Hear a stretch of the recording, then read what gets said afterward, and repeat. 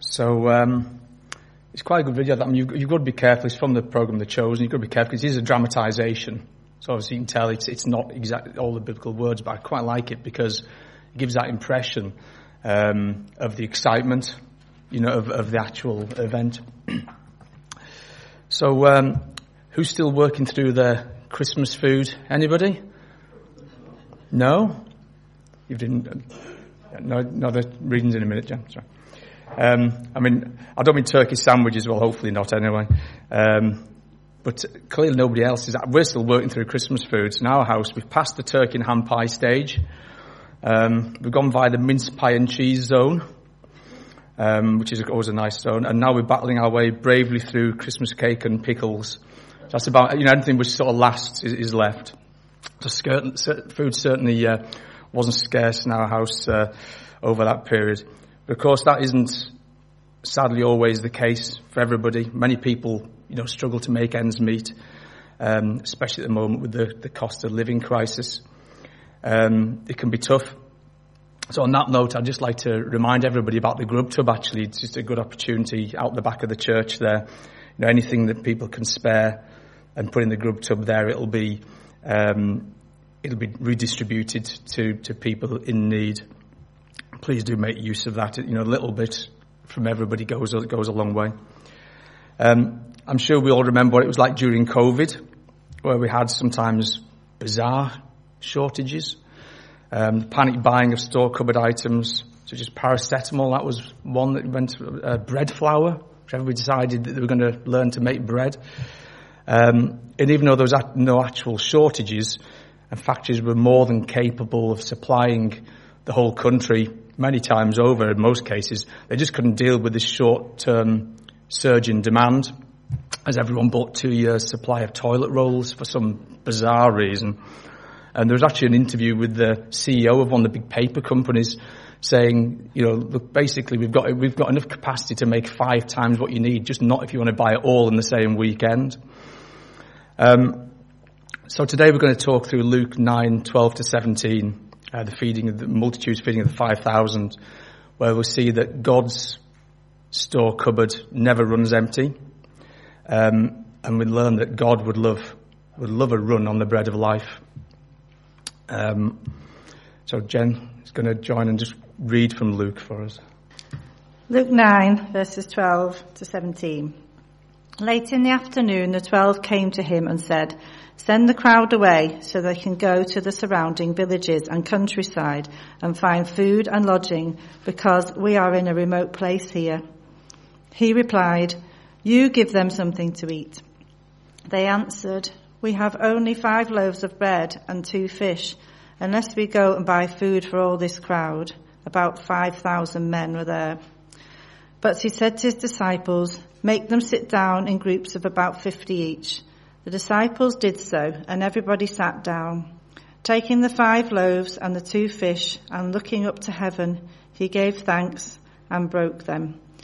Then he gave them to the disciples to set before the people. They all ate and were satisfied, and the disciples picked up 12 basketfuls of broken pieces that were left over. So the feeding of the 5,000 is actually the only miracle recorded in all 4 Gospels other than the resurrection of Christ, such as its importance, I guess. So it's written in Matthew 14, Mark 6, John 6 and Luke 9. And there's some small differences in the wording and the angle on it, but effectively it's the same story, of course. So earlier in Luke 9:10, we hear that Jesus takes himself to Bethsaida. In Matthew, it simply says a solitary place, sometimes a remote place. And the reason for that was twofold. According to Luke and Matthew, it was that Jesus had just heard about the death of John the Baptist, who'd been beheaded, albeit begrudgingly, by Herod. You can safely assume that Jesus would have been upset about John's death. Jesus called John the greatest prophet, and he was also a relative, of course. He was also his cousin, so he was close to him. And there's another sign of Jesus' humanity. Even though he knew where John was going, you could say, well, Jesus knew where John was going. He was a pious man, if you like, but he's still likely grieving at this point. The Gospel of Mark also mentions the fact that the disciples are worn out. Jesus had recently sent them off 2 by 2 to go and preach to the local area and given them the power over impure spirits, so basically given them the power to heal. So they just returned and were sharing the stories with Jesus. So you can imagine the excitement, can't you? They'd basically been sent off to do these incredible deeds, and they were excited to come back and tell Jesus about them, but they were also shattered because they'd have got no rest whilst they were out and about. So they'd be bone weary and emotionally drained. So Jesus suggested that they withdraw to a quiet place so they all might rest physically and mentally. Despite this, the crowds followed them and Jesus continued to preach and minister to their needs. So in the time of his need, being physically, emotionally and mentally worn out, he still put the people first. I wouldn't turn them away. So the NIV translation, Luke, says simply he welcomed them when the crowds turned up. Matthew uses the word compassion. And actually the word that's translated from literally, means entrails, viscera stirred up, which is it's quite an unusual saying, but that was quite common back in the day to describe compassion and even love. So Jesus wasn't angry. He wasn't, he didn't take a big sigh, as I can imagine I might have done, like, oh, okay, no rest, He wasn't angry with the people that followed him, quite the opposite. He was full of compassion for their needs. And after this leading, we get to the feeding of the multitudes, what we generally call the feeding of the 5,000.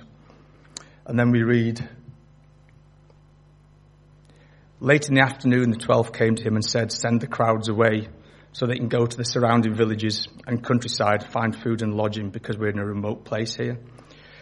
So the disciples were concerned for the welfare of the thousands who'd come to listen to Jesus preaching and suggested that they be sent away for food and to get some rest. They've probably also been thinking, it's about time they had something to eat themselves, because it is mentioned earlier on they've had no rest themselves, they've had no time to eat. So they're probably ready to eat and have a bit of rest themselves. Being late in the afternoon, they're probably thinking, if the crowds went away now, then, they maybe wouldn't see them till tomorrow and they might have a bit of time to themselves. And they're probably also keen to share the stories with Jesus. Jesus had commanded them to go out and to preach and to heal. And you can imagine how excited they'd been to come back and say, we did it, we listened to you, we had faith and all worked out. It's probably incredible stories.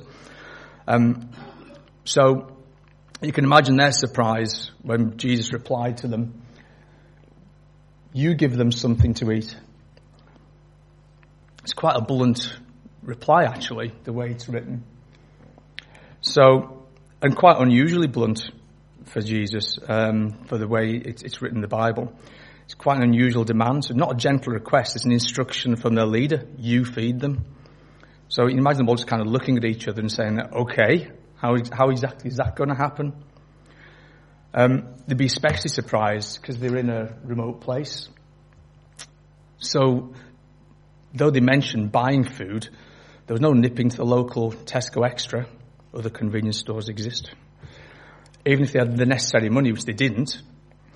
In Mark, we read the disciples told him to feed that number of people, they would take more than half a year's wages. And as we know, they didn't take money for anything. They went, when Jesus sent them out to preach to the locale, he said, don't take anything with you, don't take any food. Just, you'll be looked after. People will take you in and look after you. They didn't particularly carry money. So even though the disciples had seen people raised from the dead, water turned to wine, they didn't seem to expect that Jesus would do something special here. Perhaps he saw that it was, maybe they were just too tired and they weren't thinking. Maybe he didn't think it was a grand enough gesture somehow. Jesus had been raising people from the dead. Maybe a bit of food, he didn't see it as important enough because people could just go away and get fed. So what's the problem? So we then hear about the fact they've got 5 loaves of bread and 2 fish.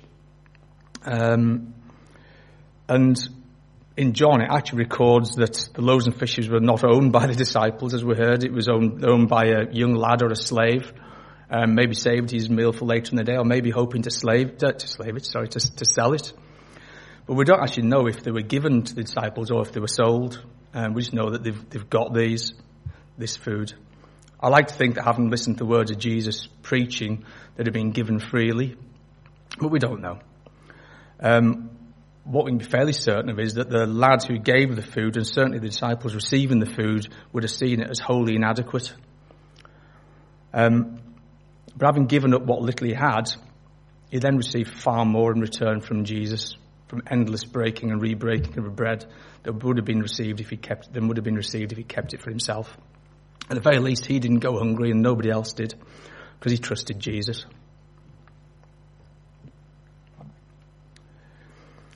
So then we hear about 5,000 men were there, and he had them sit down in groups of 50 to 100, depending which part of the Bible you read. But in Luke it says 50. And whilst obviously we widely call it feeding the 5,000, as you heard in one of the videos earlier on, it was obviously far more than 5,000, because it was 5,000 men. So we don't know how many were there in total, but with women and children, it would be far, far in excess of that. And we read elsewhere that this was a grassy area, so they'd probably gone off to some probably unused grazing land. Yeah, so the people simply lay down where they were and clustered into groups. And apparently the original translation would have been that they lay down, but when we translated it, we said sit down, because that's more normal for us to read, I suppose. And that's why I quite like that video we showed at the beginning. Is it gives an idea of 5,000 plus people in one place. I mean, I think part of the miracle that's never talked about really is how they all heard Jesus. It's a huge crowd of people shuffling around, bits of noise. So just the fact that he would sort of heard over the top of all that noise in itself is kind of a miracle, I always think. But I think that would just give you a feeling for what it must have been like that day, the energy in the place.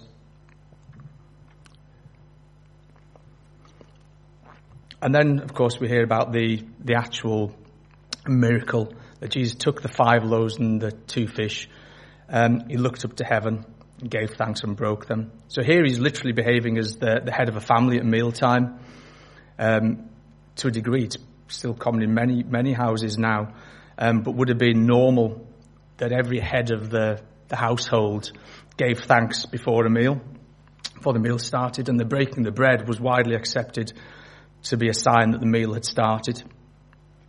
So symbolically, Jesus is welcoming everybody present into the Christian family, into his family. And it also illustrates God's provision in the fact that we have the annual harvest that we benefit from. And I read somewhere, for every 10 grains of wheat sown in the ground, 300 to 400 grains are harvested. So it's kind of almost mimics what people in those days would have known as the realities of life. And finally, they all ate and were satisfied. And the disciples picked up 12 basketfuls of broken pieces that were left over. So not only was everybody fed, they were fed until they could eat no more. The wording used is actually similar to gorged, something like I felt after my Christmas dinner and through parts of January. Bear in mind that people following Jesus were likely poor, or certainly many of them would be poor. And they'd all walk. We know they'd all walk to find him rather than using boats themselves as Jesus did. So many would have been thrilled at the opportunity for a good meal, free of charge as well, of course.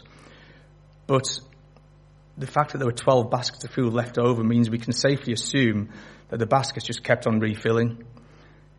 Jesus kept putting food into them, or they just stayed full. And everyone had enough. Each disciple was left with a basket still full. In John, it's also recorded that Jesus said, "Gather up the fragments, lest they be lost." So even though the food's just being generated from nothing, you could almost say there's no value to the food in that sense. He's stressing the importance of not being wasteful, the importance of the food. He placed a value on not wasting it. So Not unlike Jesus' healing miracles, his feeding of the crowd shows his compassion for human beings and their needs, their most basic needs. Jesus cared for the people and their ordinary hunger and demonstrated loving hospitality. The reason for the day wasn't to create a story to be told in later years about creating food. Jesus would know it was coming up. We assume he knows everything. He knew everything. He knows everything. But he's preaching and healing people. That was what people came to see. The food was born out of necessity and compassion. And it's become, of course, one of the best known stories from the Bible, regardless of that. But like the healings, the miracle of feeding also demonstrated the presence of the kingdom of God. It echoed the familiar story of God providing manna for the children of Israel as they journeyed through the wilderness in Exodus. And it began to fulfill Old Testament prophecies, prophetic promises, such as we find in Isaiah. In Isaiah we read, "In Jerusalem the Lord of heaven's armies will spread a wonderful feast for all the people of the world. It will be a delicious banquet."